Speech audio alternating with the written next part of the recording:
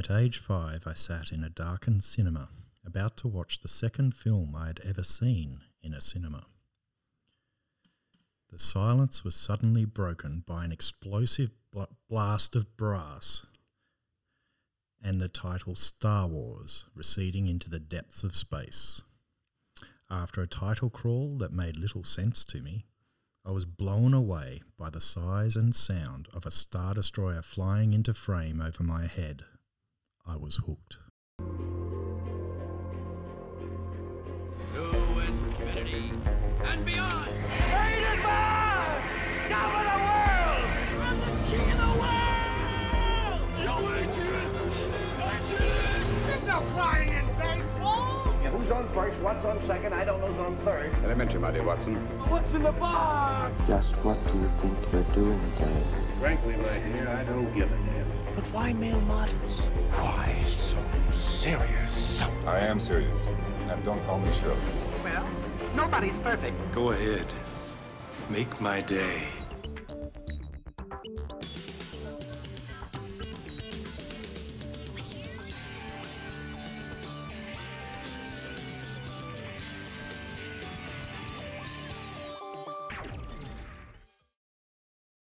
For an entire generation, people have experienced Star Wars the only way it's been possible, on the TV screen. But if you've only seen it this way, you haven't seen it at all. Now, for its 20th anniversary, the adventure of a lifetime returns to the big screen in a way you've never seen before. There'll be no one to stop us this time. Help me, Obi-Wan Kenobi. You're my only hope. With newly enhanced visual effects, They're coming in too fast! THX and digital sound, and a few new surprises. Hanabuki Barbonyanda. On President's Day weekend, 1997, Good luck. George Lucas and 20th Century Fox invite you to welcome back Luke Skywalker, Princess Leia, Han Solo, Darth Vader, Obi-Wan Kenobi, Chewbacca, C-3PO, and R2-D2.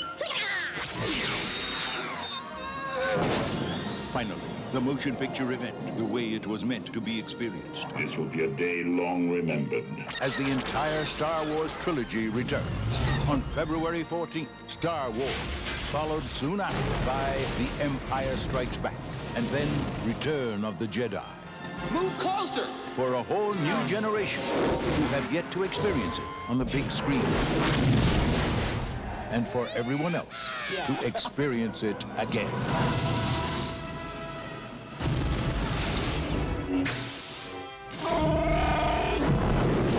That boy is our last hope. No, there is another. The Star Wars Trilogy, Special Edition. See it again for the first time. The Force will be with you, always. Welcome everybody to Pop Culture. I am Scott. And I am Jason. What was the first movie you ever saw on the big screen? King Kong, the 70s. Oh, God. I don't know why I was taken to that too. It's pretty full on, actually. I had nightmares. I dreamt I was in this building and I was in the train. That's right, I was in the train and King Kong's picking up the train and I was in it. Who was the chick in that one? That was... off the top, is it Faye Dunaway? No.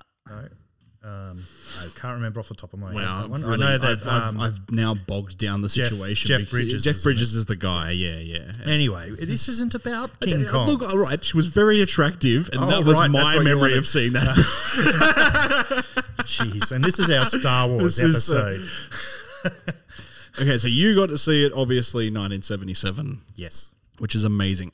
I don't know when I saw it. I don't remember. I don't have a memory of seeing Star Wars for the first time. It was just like a part of my DNA. Like it was my brothers are the same age as you.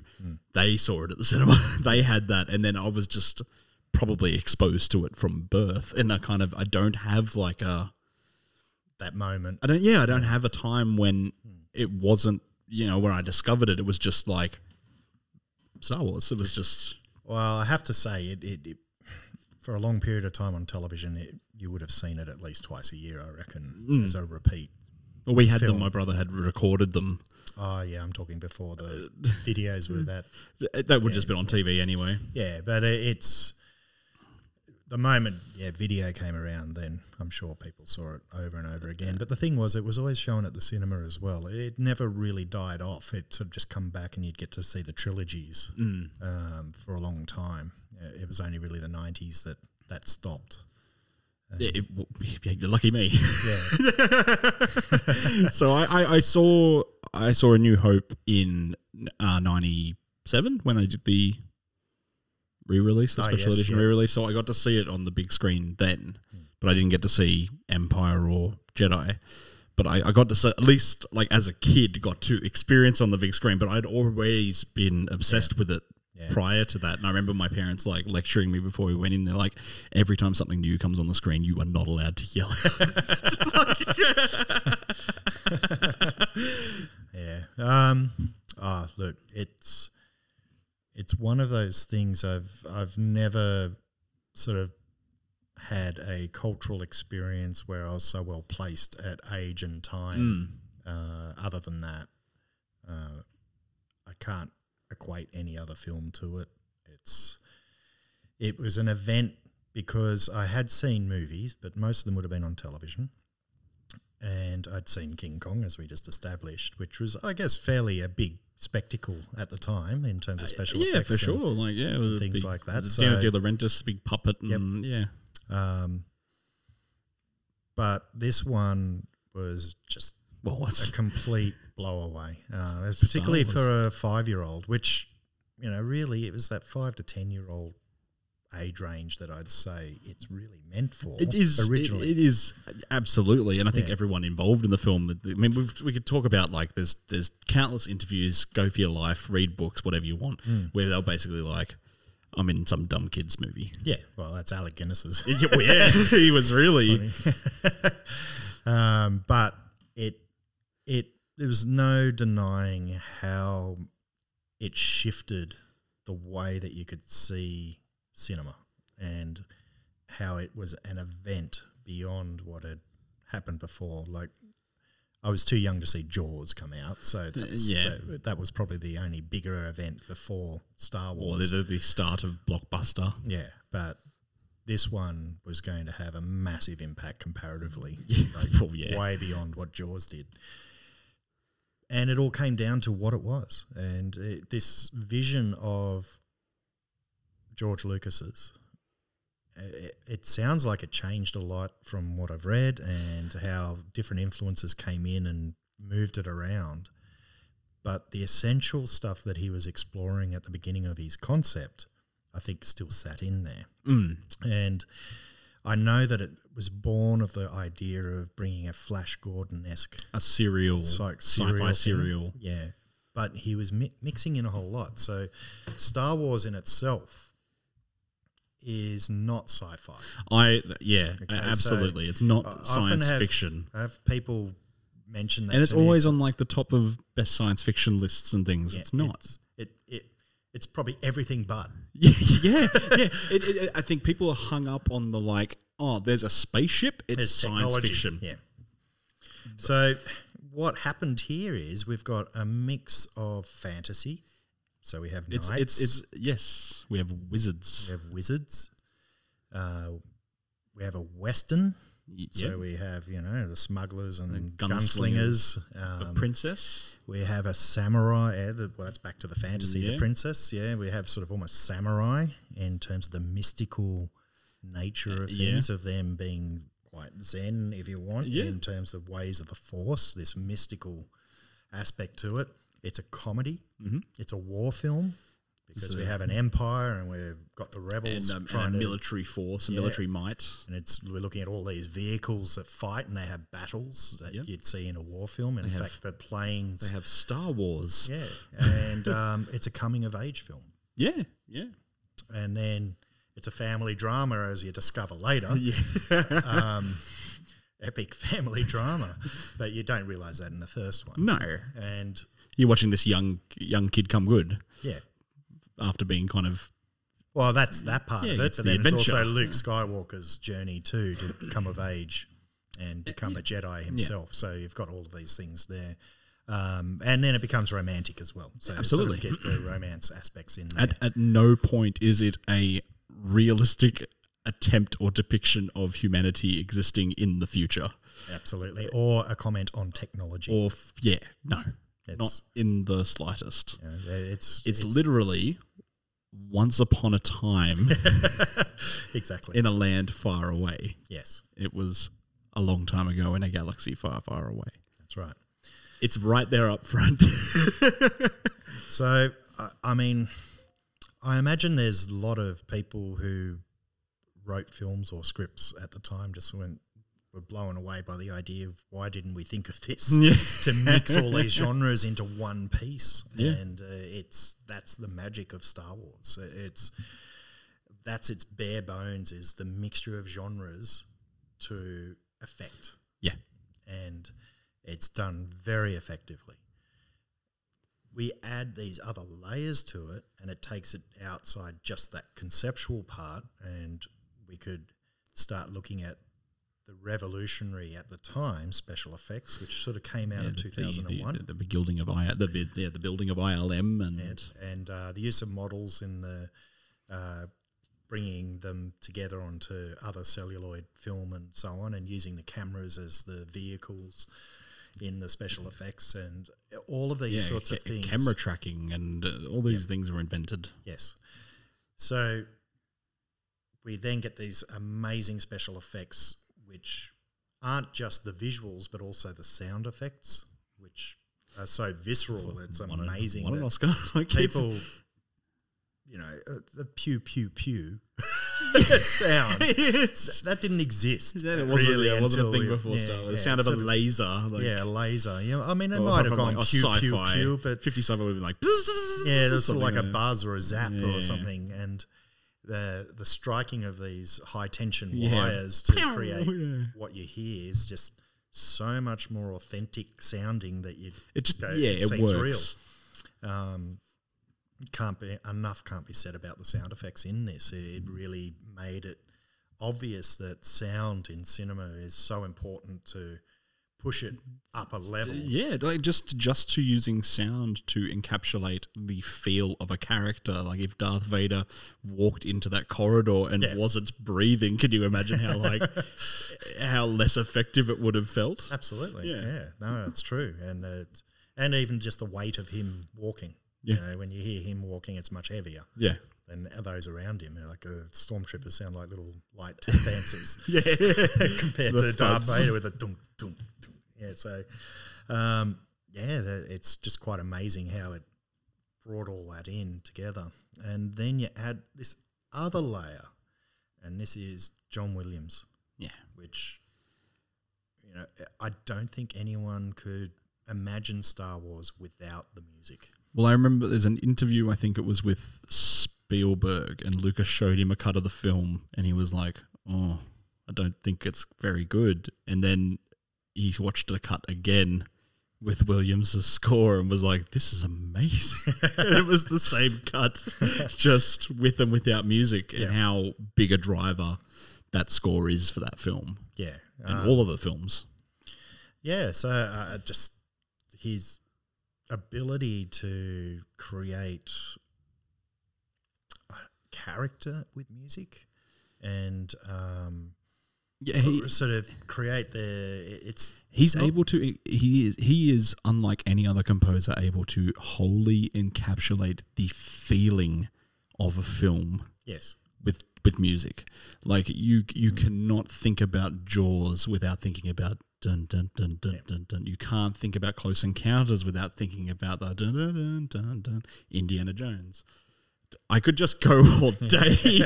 Like we were talking about it. Even Home Alone. Yes. Which is Harry Potter. Like he has this just ability to, with just by hearing his music, conjure up every single vision of that film that you love. The power of his music. It's you can't not think it's brilliant. Like he is There's no one like him. There's no one else no other composer I could think of that is capable of doing what he does. No, well, Superman, realizing all of them. Like how hard have other composers tried to even come close to what he can do? I don't and it just know, doesn't man. work. No, but Don't get me wrong. I'm not saying other composers are crap. No, there are other good composers out there. However, I don't mind a dash of Danny Elfman here or there, but it's not.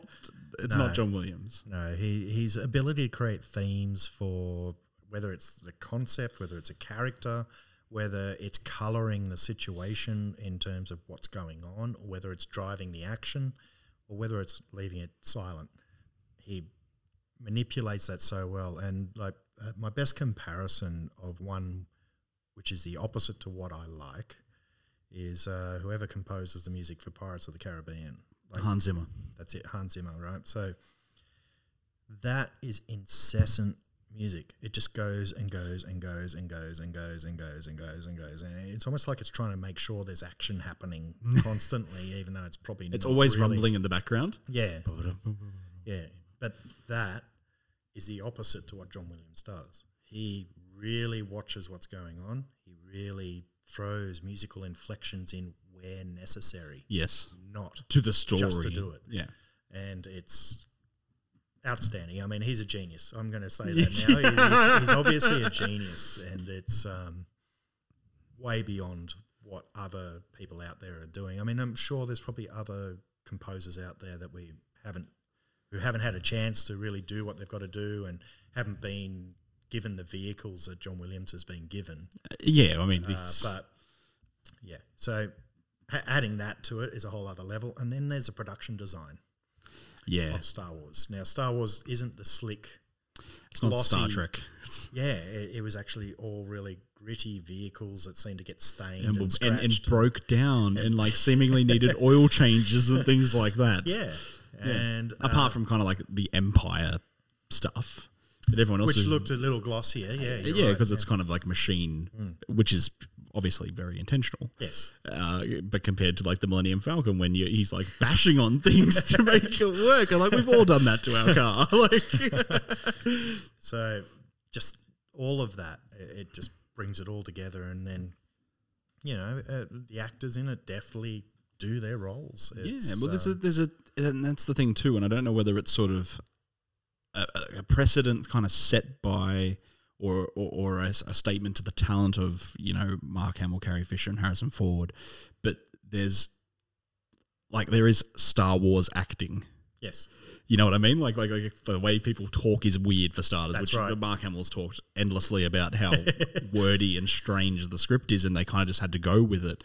But like, it's not like watching other films like that. You like the way you watch kind of Star Trek and things like that. No. Not that I'm trying to compare that sci-fi sort of thing, but woo and that's probably the best way I can describe Star Wars acting is that they like people yell and they go Yahoo. Yeah, it's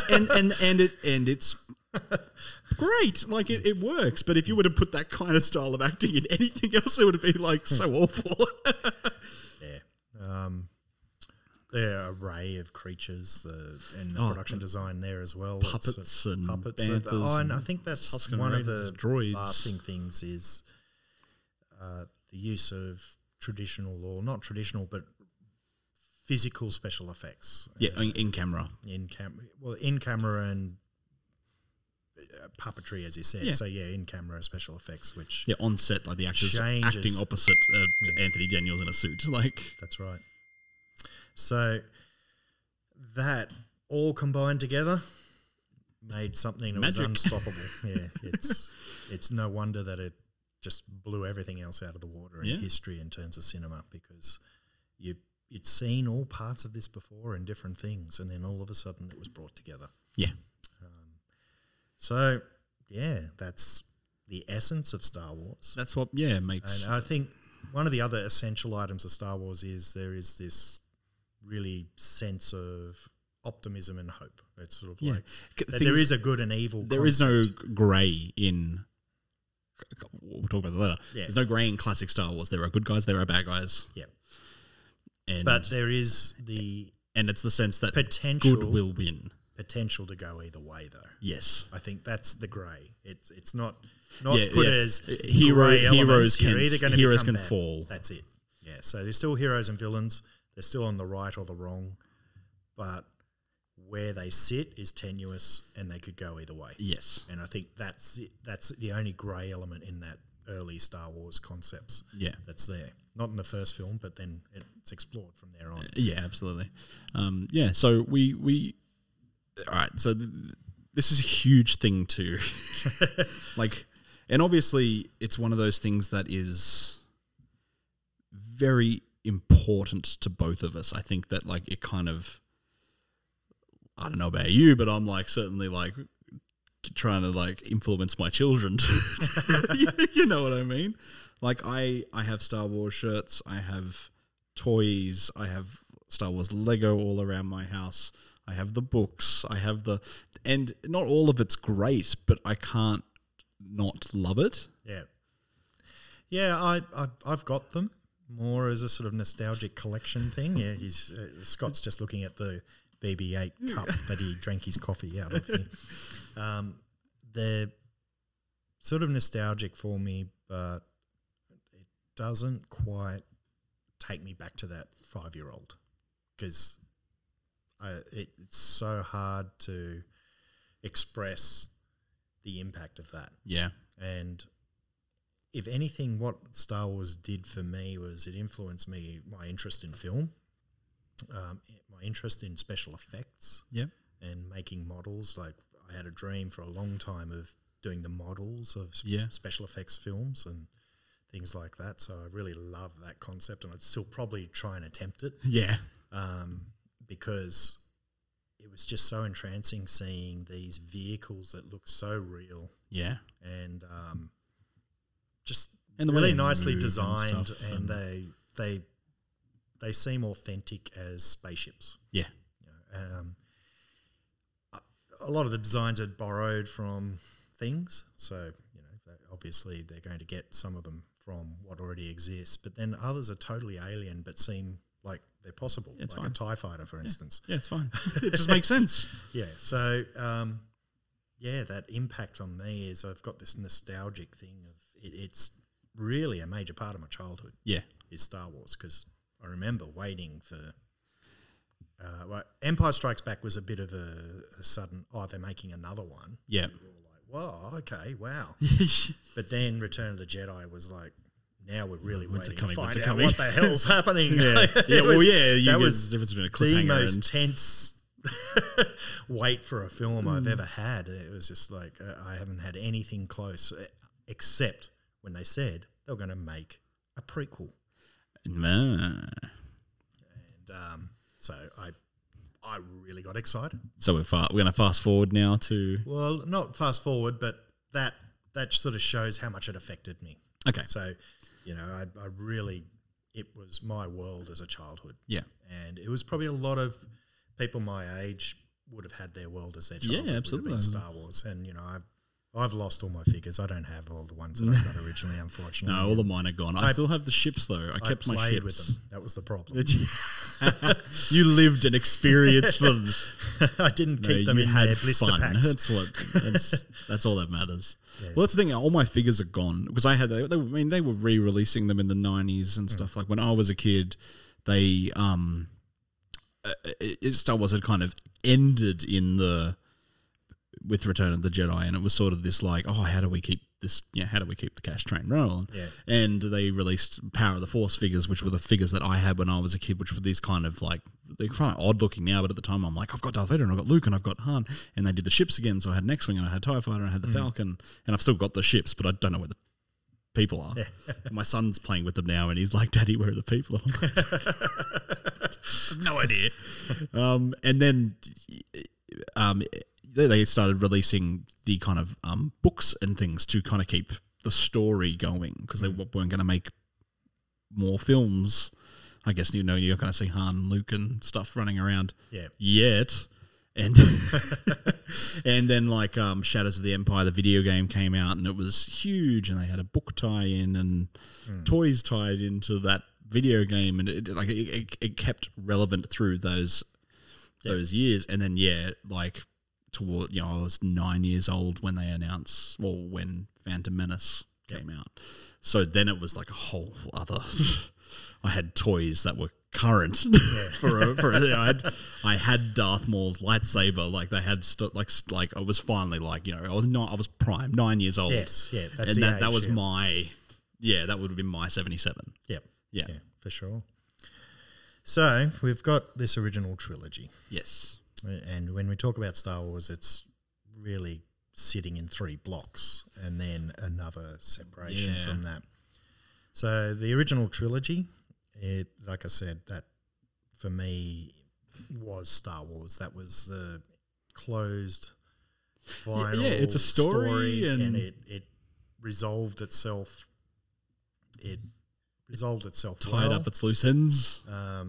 We'll talk about individual films a bit later in terms of that. But as a trilogy, you can see that the first film, A New Hope, didn't really expect to move on to the others, it could have been than Darth Vader not surviving. And that was the only thing that gave you an indication that they could continue. It was sort of an odd thing too. I have to remember, when I first saw it, I went, "Oh, they didn't beat the bad guy. They didn't get him. Yeah, where's he going to? Is he going to die in space? Is he going to suffocate? I couldn't reconcile. Yeah, also because like bad guys get beaten. Yep, that's right. Yeah, but it was just sort of an odd end. And for me, as a kid, like a 5-year-old who's probably watched lots of westerns and things on television, and which it emulates a lot. And, so I was just there going, that seems weird. And then Empire comes out, and that really made Star Wars have this gravity to it that it didn't really have in that first film. Yeah, well, it's the drama really brought out into it, and as a trilogy, we get a really nice enclosed story that resolves. Yeah, you can kind of sit with those 3 films and be like, I don't really need anything else. Absolutely, and sometimes I just get this feeling that I wish it had been. At other times, I'm sort of, I want that nostalgia back, and I do call it nostalgia because we're talking about a kid's view on the world. Well, it's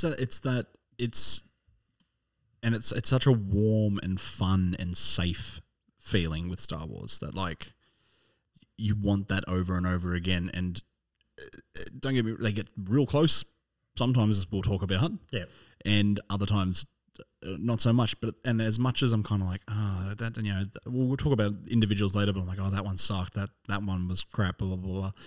I'll keep eating it because it's Star Wars. You know what I mean? Like, I like chocolate. Doesn't matter if it's a little bit bitter. This chocolate, you know what? I like chocolate. You get what I mean? Like, it's like, okay, well, that one wasn't as nutritious, but or that cheeseburger had a little bit too much ketchup, but it was still a cheeseburger. I'm going to have another one in the hope that next one's going to be better. That next cheeseburger is going to be like that first cheeseburger I had. And whether it's us being utterly mad, it's like, I'll keep lining up and I will keep buying shit and I just bought a new Star Wars book last week because it came out. There you go. All right. You're probably more a fan than me, I have to say at this point, because I wouldn't be going to get the books. Well, this one sounds really good though. That sounds like the cheeseburger argument that you just made.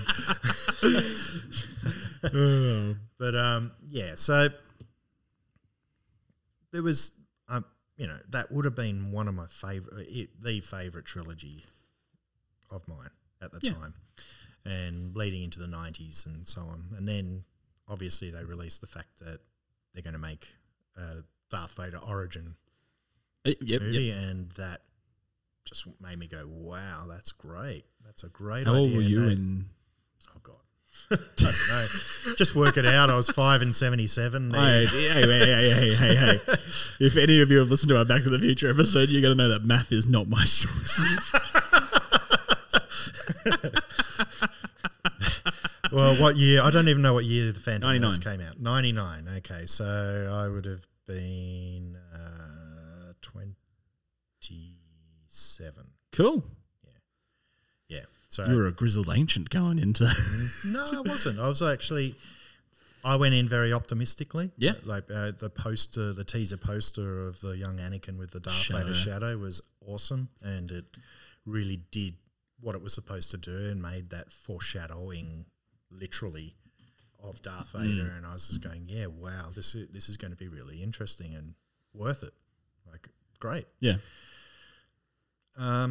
Then watched all these prequels, and I'll talk about individual films, as we said, a bit later. Yep.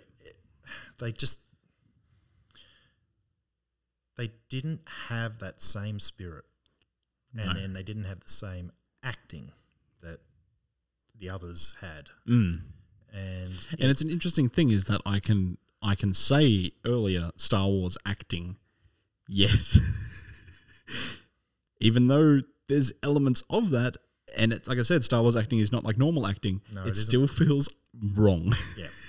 So, and it just felt laboured, like as in the whole prequel was too heavy. It felt, right. It was. And I think like, 9-year-old me goes into Phantom Menace, and I left and I was like, that's the greatest thing I've ever seen in my life. And then as an adult sitting down to watch Phantom Menace, I'm like, taxation on the trade routes? What the hell does that even mean? like, where's the rebels and the Empire? And yeah, you're right. It's like, I mean, I guess it's sort of more of a political tale, but that's not really what I signed up for. Yeah, I think it could be the writing at that point set it too early, or it just seemed it wasn't about Darth Vader really. No. Especially the beginning of that prequel. Yeah, no. I mean, ultimately it is, and I think that's what's missing from that whole prequel trilogy is the story arc of Darth Vader doesn't work. It's not convincing, it's not... Oh, just to get from A to B. Yeah, to who he becomes, and it's sort of like it needed more there to push him into it's not that meaty way. enough. And it's so I mean we can talk about individual films later, but it's as a whole doesn't hold up. Yeah, it's if anything the only one that seems to have the arc is Obi-Wan Kenobi to lead where he leads to, which seems to make sense and goes where he goes, and I can accept that part of it. But the rest is really hard to swallow. Some of it, yeah. Like I said, I'll still watch it because it's Star Wars. But there are like some of them. We'll talk about the movies later, as we keep saying. Yeah. But some of it is just like, just end so I can get to New Hope. Yeah. So that's the prequels. Then I then hear that they're making sequels, so to speak, or the next trilogy, we should call it, that come after. So when was 2000 probably announced in like 2012, 13, something around there. I have to admit, I got excited again, and the reason was J.J. Abrams was the one doing it. Yep, who I think is great. After I saw Super 8 and the way that he replicated Spielberg and good, did it so well, I was just going, he's going to do this well. He's going to treat it well. And Star Trek, he did a great job. So he had this history of really being able to replicate and get the essence of what those things were that he's referencing or remaking. And so I went, okay, this could work. And then, of course, we know that Harrison Ford's there because that was one of the first previews is you see that... Well, they announced that they were all coming back. They're all coming back and you're going, okay, I feel like I'm home again, in the words of... Yeah. Because you were like, okay, it's the people that I fell in love with are going to be in this one, not the characters that I don't care about. No. It's the people that I had 3 films to care about are going to be back. Yeah. So it suffered dramatically from the fact that I don't think there was a story. No, all that they was needed really to figured do out. was to pull out a chalkboard and be like, "This is where it starts. This is where it ends. How do we get there?" Yes. And they just were like, "No, no, no, no." We'll leave that up to someone else on the next one and the next one. And we talked about this on our Mandalorian episode. You said it best. You said Star Wars works when it's simple. I don't need a plot twist about every single thing. I don't need to like have some mystery about where Luke's lightsaber came from, and you literally dangle threads and then just be like, "Nah, don't need it. Don't worry about it." Don't do that to me. Like, there's so much. I mean, as much as I like Force Awakens, there's so much shit that they tried to set up that they were just like, "Nah, yeah, forget don't about worry it. about it. I'm going to make my own film." Yeah, and we'll talk about the movies. Yeah, but they overcomplicated it, and it did not need to be overcomplicated. Yes. There didn't need to be mystery, which was the same with the prequels. Yeah, like the prequels, I think, are probably a little more genuine in the Star Wars concept than these latest ones. The prequels suffer from this like exploration of politics and stuff, but at the same time, it's not. Yeah, I know who the Emperor is. It's not like they suffered another thing as well. But we'll get to that problems. But they didn't feel bogged down in this sense of like needing to create a mystery that you then had no intention of solving. Yeah, well, so I think the sequels trilogy, or whatever you've got to call it, the episodes 7 and 9. They're all destroyed by not having that through point. Yeah. I think it starts promisingly. We'll talk about that. We'll talk about it in a bit. But it doesn't really. It's forced into a position where it can't resolve that well. Yes, and that's the way I see it. Yep. So it doesn't have that same magic consistently. I'm not going to say it doesn't have it. No, there are definitely there's moments. It's closer to the feeling, but I feel like it almost feels like more of a slap in the face than the prequel trilogy. Yeah, sort of. Yeah, I don't know. Well, I think with the prequel trilogy, it wasn't quite what I expected, but I still got what I kind of wanted. In a way, there were elements of like what and we'll talk about the movies. I think we need to. Really need to talk about the friggin' movies. Yeah. Hey guys, Scott here, and thank you so much for listening to part 1 of our Star Wars special. So this was originally meant to be a 2-part episode. However, in the recording of part 1, Jason and I very quickly realised that all we can do is talk about Star Wars, and we could do that for days and days and days and days and days. So part 1 ended up being absolutely massive. So we're splitting part 1 into 2 episodes, and then when we record part 3, that'll be part 3, and then it kind of all worked out because we're like, at least we get to do like a Star Wars trilogy. Isn't that funny? Aren't we clever? Ha ha ha ha. So this is the end of part 1. Part 2 will be next week, where we will go through every single Star Wars film individually and rank them between the pair of us. It's pretty funny. And so we'll hope you enjoy it. Anyway, we will catch you guys next week with Star Wars Part 2.